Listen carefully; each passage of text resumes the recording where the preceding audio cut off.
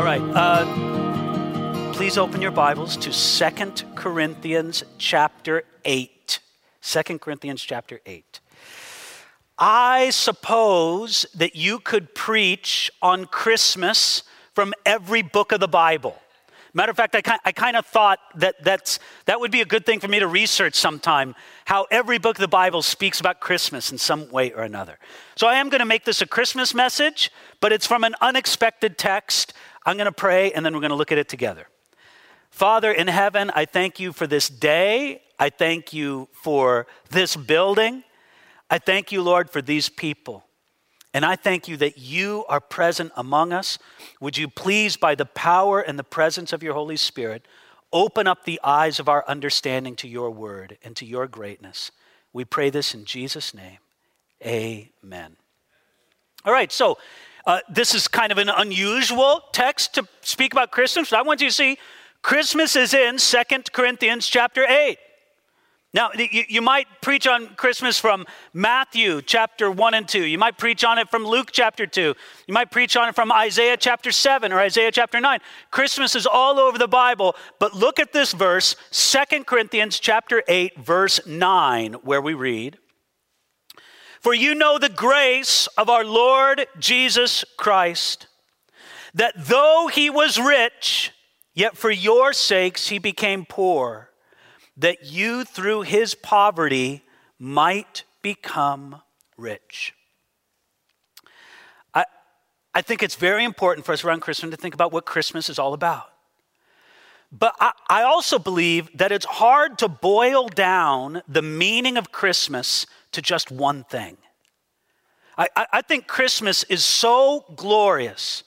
I think that the coming of our Lord and Savior Jesus Christ is so spectacular that rather than it being one point of great meaning, it's more like a kaleidoscope.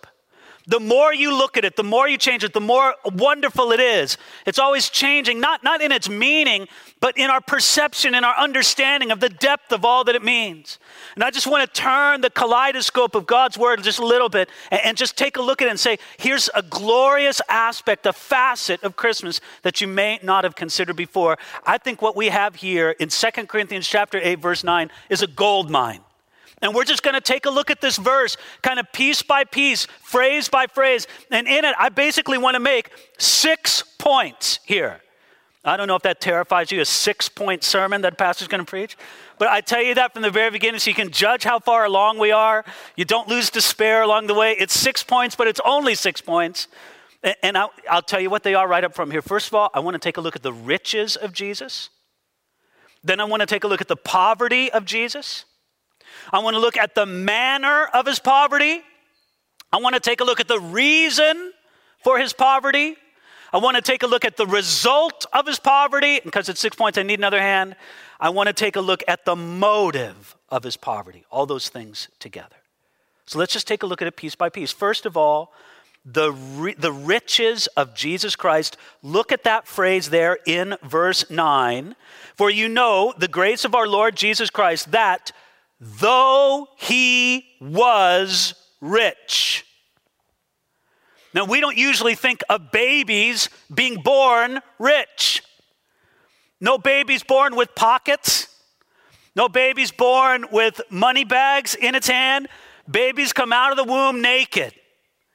They're absolutely in and of themselves destined. You may say, well, they come from a wealthy family. But look, that baby in and of itself, when it's born, it doesn't have anything. But I want you to know that the existence of Jesus Christ did not begin when he was born at Bethlehem, nor did it begin when he was conceived by a miracle in the womb of the Virgin Mary. The existence of Jesus predated all of that. Because Jesus Christ is God, not only is he the Son of God, he is God the Son. Jesus has always existed. It says in Micah that his going forths are of old, of everlasting. In other words, reaching back into eternity past. There was never a time when God the Son, the second person of the Trinity, did not exist. Now, that's when Jesus was rich. Think of Jesus before conceived in Mary's womb. Think of Jesus before, born as a babe in Bethlehem. There he is enthroned in heaven as the second person of the Trinity. Is he not rich in heaven? Now, when I say he's rich, it's almost crazy to talk about in those terms, because if you want to talk about God being rich, we're not talking about God being rich on a scale that's meaningful to human beings in any way we can conceive of. I mean, is God rich? You survey look in Forbes magazine or this or that website and see who are the 5 or the 10 richest people in the world today, and they give their net worth and all that they're worth and this many billion and that many billion. But brothers and sisters, you could take the combined net worth of every person on earth, not just the wealthiest, but every person on earth, and God's richer than all of that. God owns everything. What does God not own? Matter of fact, you go to heaven, and what are the streets paved with? Gold. They use it for asphalt in heaven. You go to heaven, and the gates of the city are made with gigantic pearls. Pearls as big as a city gate, which makes you think, I'd want to see the oyster that makes that pearl, don't you? I mean, just on any human scale, God is rich beyond measure. Think about all the ways that Jesus was rich in heaven. Jesus was rich in possessions.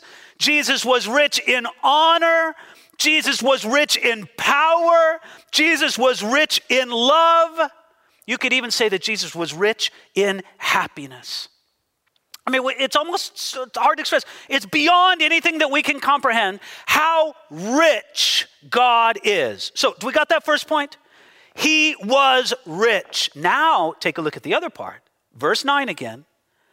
That though he was rich, yet for your sakes he became poor. Jesus lived his life as a poor man. Now, I don't want to exaggerate the poverty of Jesus, and I suppose we could do that. I live in Santa Barbara, and if you've ever visited Santa Barbara, if you've ever walked up and down State Street, you've likely had an encounter with some of our homeless population in Santa Barbara. And some of those folks that you may meet, or they will meet you, some of them can be very proactive, to put it kindly. Some of those people you may encounter from the homeless community in Santa Barbara, some of them appear, I don't know if it's actually true, but they appear to be very poor, destitute. Their clothes are very disheveled, torn, rags. Maybe they look very unkempt in their personhood. They may not smell very good, to put it frankly. I mean, you just look at that's like abject poverty. You think, now, Jesus was not like that. Jesus had suitable clothes to wear. Jesus had food to eat. Now, he was poor. He said, foxes have holes, birds have nests, but the Son of Man has nowhere to lay his head. Jesus didn't have a home that he owned, but I mean, he got along with the necessities of life. But make no mistake, on a human scale, nobody would say that Jesus was, financially speaking, rich. He did not have a notable net worth. In the days of his earthly ministry, when he stopped his trade as a carpenter, because remember that for Jesus' adult life before he embarked on his 3-year ministry, for those days before that, he provided for his own needs and the needs of his family. But when he started his ministry, he lived all or mostly off the generosity of other people. And so he became poor. Now, if you want an example of this, picture the Christmas scene in your mind. You have a nativity set at home. What does the whole nativity set show you? Well, you look at the room that Jesus was born in. The room that Jesus was born in, it had marble floors, granite walls. No, it's a stable. You look at the bed that he was laid upon, fine linen, silks. No. It's a straw laid in a manger. Look at the people giving him attention and honor. Is it the great dignitaries of the world? No, it's not the wise men who came a year or two later. It's simple shepherds from the community. No, everything about that whole nativity scene says, well, look, this is a simple man. This is a poor man. Now, it goes without saying that if I were God, I wouldn't have done it this way. Let me tell you something, and we're all happy that I'm not God, believe me. But if I were God and I were to add humanity to my deity and come down to this earth, I would have come as the richest, most powerful person that ever lived. I mean, because all riches would be at my disposal, would they not be? The same Son of God who could look at a stone and make bread of it, as Satan tempted him to do in the wilderness, couldn't he take a look at that same stone and make gold of it?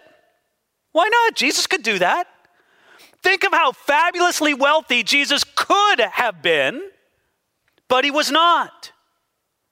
No, matter of fact, if I were to come as Jesus did, I wouldn't even have come as a child. Well, why couldn't Jesus just come as a full-grown human? If you had the choice to skip your junior high years, would not you not have done it?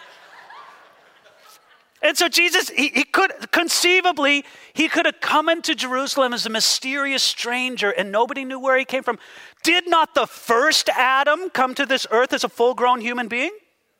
Why not the second Adam? Why not? But no, Jesus said, no, I'm going to come poor. I'm going to come as a child.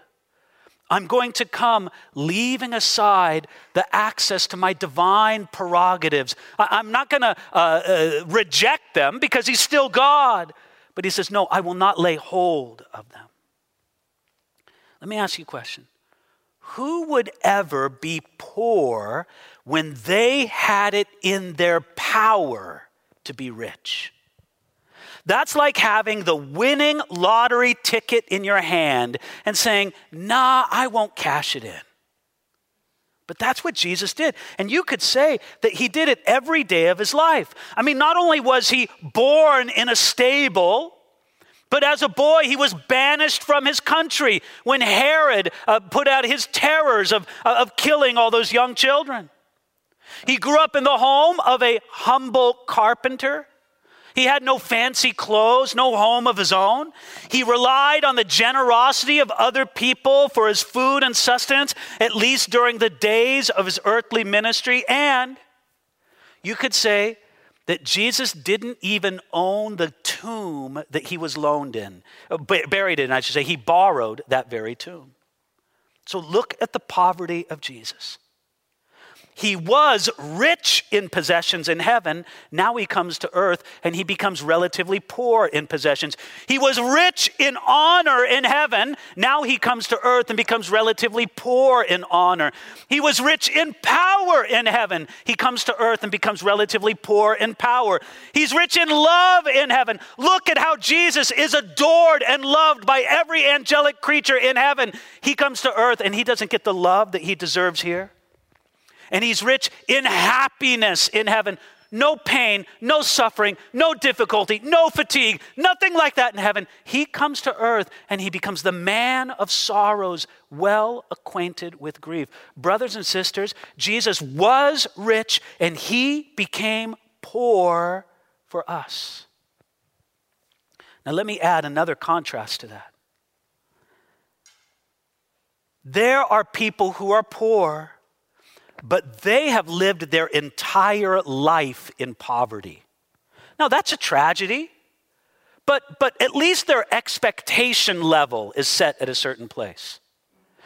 There is an additional tragedy when we consider the person who once was rich and has now become poor.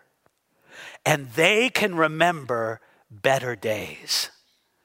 Isn't that like, oh, look at the car I used to drive, and now I'm driving this. Look at the house I used to live in, and now I'm living in this. Can you not imagine how that was something for Jesus every day of his existence? He understood the riches that he once had, and now the relative poverty that he lived in. How this is of deep meaning to us. Okay, He was rich. He became poor. But look at the manner of his poverty. It's right there in verse 9. Look at it again. Yet for your sakes he became poor. He became poor. Notice, it does not say he was made poor. I'll tell you, if you find just about anybody in the world today who is rich and then goes to poverty, it's not because they chose it. It's because it was forced upon them, but not Jesus. Nobody made Jesus became poor. He said, no, in the volume of the book, it is written of me, I have come to do your will, O God. And if it means setting aside the prerogative of the riches that I have in heaven and coming as a relatively poor person on this earth, then I will do that. And he chose it. He became poor. It was out of his free choice that he made. No one made him poor. He himself chose to become poor. And when Jesus chose this, I believe that he could have chosen differently at any moment. At any moment, as I mentioned before, he could say to that stone, become gold, and it would. And he could instantly go from a pauper, in human speaking, to a prince. But he said, no, not only will I choose it once, I will choose it every day. I was rich. Now I have become poor. Now why? Why would he do that? Look at the line here in verse 9 where he says, very simply, for your sakes he became poor. Why would he do this? Jesus did not think like this. Well, wouldn't it be fun to live as the other half lives? I've lived quite a privileged life. Why not come and, just kind of slum it around why not do a little dirty jobs experiment here and just kind of see how the other half lives? It wasn't like that at all. No, he said, I'm going to do this. I'm going to do this of deliberate purpose. I'm going to do it for their sakes, for your sakes. Who was Paul writing to when he wrote this? For your sakes. He was writing to the Corinthians.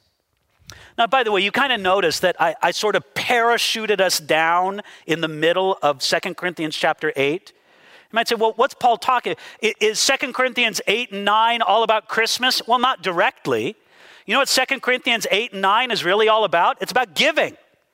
Paul is instructing the Corinthian Christians on how they should be givers. Matter of fact, if you want to know about giving in the Bible, spend a lot of time reading and studying 2 Corinthians chapters 8 and 9. Paul gives a lot of instruction on those principles in those chapters. But in the course of teaching about giving, Paul holds up Jesus as the example of the ultimate giver. Here's Jesus, the one who gave everything. And he didn't do it just as a noble experiment. He didn't even do it just for his own inner good. He did it for the sake of his people. For your sakes, he became poor. For us. For the Corinthian believers, for every believer since then. Now, why would Jesus need to become poor for our sakes? How does the poverty of Jesus benefit us at all?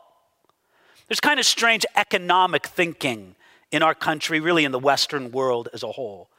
They somehow think that it can be a benefit to the common people if you take money from the people who have the most and just kind of take it from them. That's what we need to do. Find out the people find the 10 richest people in the country, take what they have. We don't believe for a minute it'll filter down to the common people, do we? No, come on. Wherever it goes into some great black hole somewhere. But take it away from them and we'll all be better. Friends, that's not true. If you were to take it, if you were to impoverish, make of zero value all the top 10 wealthy people in the United States, it wouldn't benefit us in the slightest. Then how does Jesus' poverty benefit us? Let me give you some ways. First of all, it benefits us because it shows us the giving heart of God. We need to know the giving heart of God. Look, it comes down to even the most familiar verse in the Bible. And probably the most familiar verse in the Bible is John 3:16. You know how it begins. For God so loved the world that he gave his only begotten Son. This is the heart of God. He is a giving God. And what Jesus did right here in the Christmas story, it shows us his giving heart. But then also what this does is it shows us the relative importance of material things. Listen, we know that Jesus, in a material sense, was impoverished during this life, during his earthly existence, but not in a spiritual sense. There was never a more spiritually rich person who walked this earth other than Jesus Christ. I'll tell you something else that it does. How the poverty of Jesus benefits us is it makes Jesus open and accessible to every person. Now, it's possible that if you were to meet a very wealthy person, you might be intimidated to meet them. There's just something about that dynamic. If you think about it logically, it doesn't make much sense, but there's just something very human nature-ish in that. If you were to meet a very wealthy, influential people, you're like, whew, man, I'm nervous to meet them. Just that. You know what? You'd never be nervous about meeting somebody poorer than you. That's just not in the same equation. Jesus came in such a way that he would not intimidate anybody in that sense. That he would be open and accessible to all. They would say, come, I am one of you. You see, Jesus wants to rebuke our pride that might make us refuse to come to a poor Savior. And I'll add one more thing.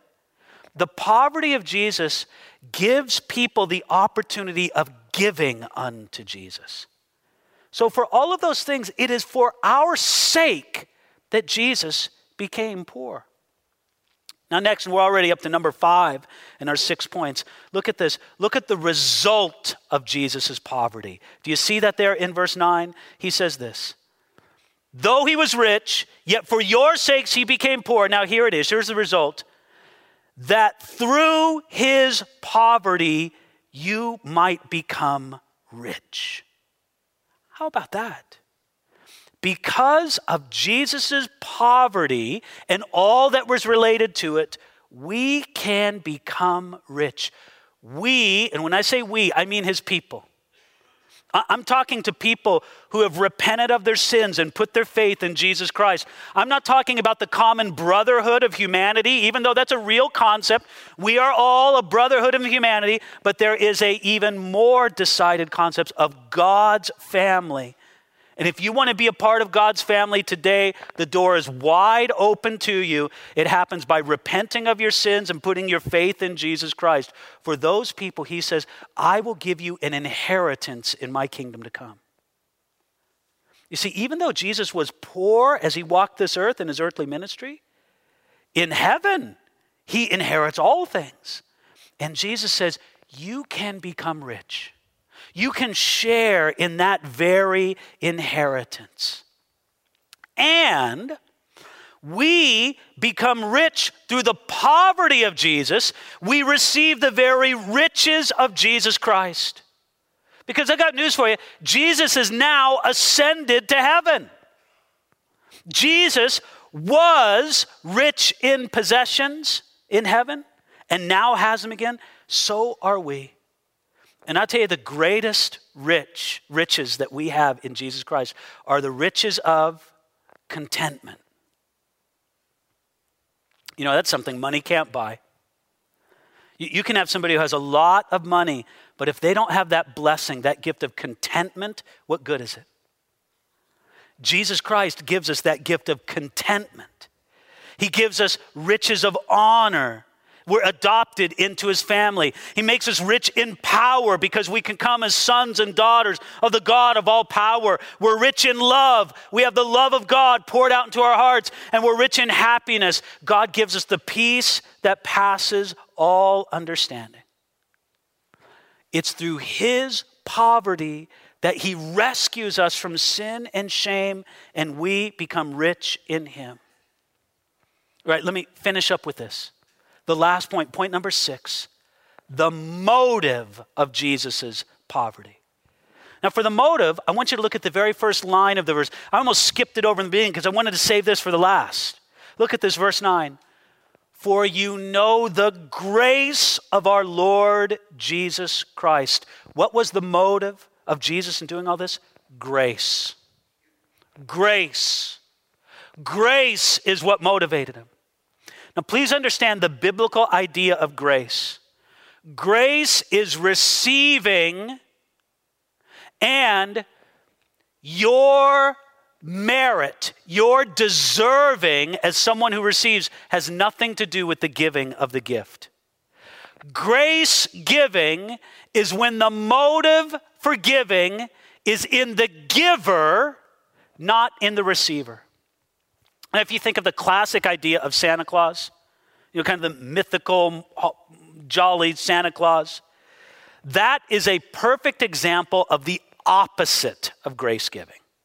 Because what does Santa Claus do? He looks over everybody and see who's naughty and who's nice. And you naughty ones, you're not going to get anything, or you'll get a lump of coal or something like that. But you nice ones who have deserved it, you're going to get something. That is the opposite of grace giving. No, you parents, in the way that you give gifts to your children at Christmas, that's much more the idea of grace giving. Because why do you give them? Do you give gifts to your children because they're such wonderful kids all year round? Why does that get a laugh from people? Listen, honestly, when it comes to giving things to your kid, you don't care much if they've been naughty or nice. You give. Why? Because you want to give to them. The motive is in you. The motive is not in them. That's grace. This gift that Jesus Christ wants to give you at Christmas, this gift is a gift that you do not have to earn or deserve. No, I'm going to take that back. Forget what I just said right there. I said it's a gift that you do not have to earn or deserve. I'm going to change that. It's a gift that you cannot earn or deserve. Not just it's not a good idea for you to do it, you can't do it. This is a gift freely given because the reasons are in God for giving it. So your idea is not to earn it and deserve it. You can't. Your idea is to believe it or receive it. Christmas time, there's beautiful gifts under the tree. You go up to a gift, beautiful gift, lovely wrap. Must be something good. Man, it's for you. And you look and you go, I can't take that gift. I didn't earn it. That's crazy talk, isn't it? You say, well, who cares? Of course you didn't earn it. It's a gift. Receive it. Listen, it's the same thing with the riches that come to you at Christ's expense at Christmas. What he gave to you through his poverty, the poverty that made him come in a stable at Bethlehem, the poverty that made him live as a simple man, the poverty that made him depend upon others for support throughout his ministry, the poverty that took him to the cross to pour out everything, body, soul, and spirit for our salvation. It's through that poverty that we become rich in him. That's all the motive. It's grace. So receive it. Stop trying to earn and deserve the love of God. That's God's word for somebody here this morning, maybe several of you. You need to stop trying to earn and deserve the love of God and just receive it by faith because it's God's free gift to you. Now, I'm going to end with one final thought. And I know I said 6 points, so this isn't technically a seventh, it's a final thought. Which in preacher, it doesn't count as a point, because it'll be very quick. If Jesus did all this for you in his poverty, how much more will he do for you in his riches? Because can I tell you something? He's not poor anymore. He has ascended back up into heaven. He remains fully God and fully man, seated at the right hand of God the Father on high. But he has ascended back into heaven, rich in every way. And if this is what Jesus Christ has done for you in and through his poverty, can you even imagine what he has for you in and through the riches that he enjoys right now? This is God's gift for us.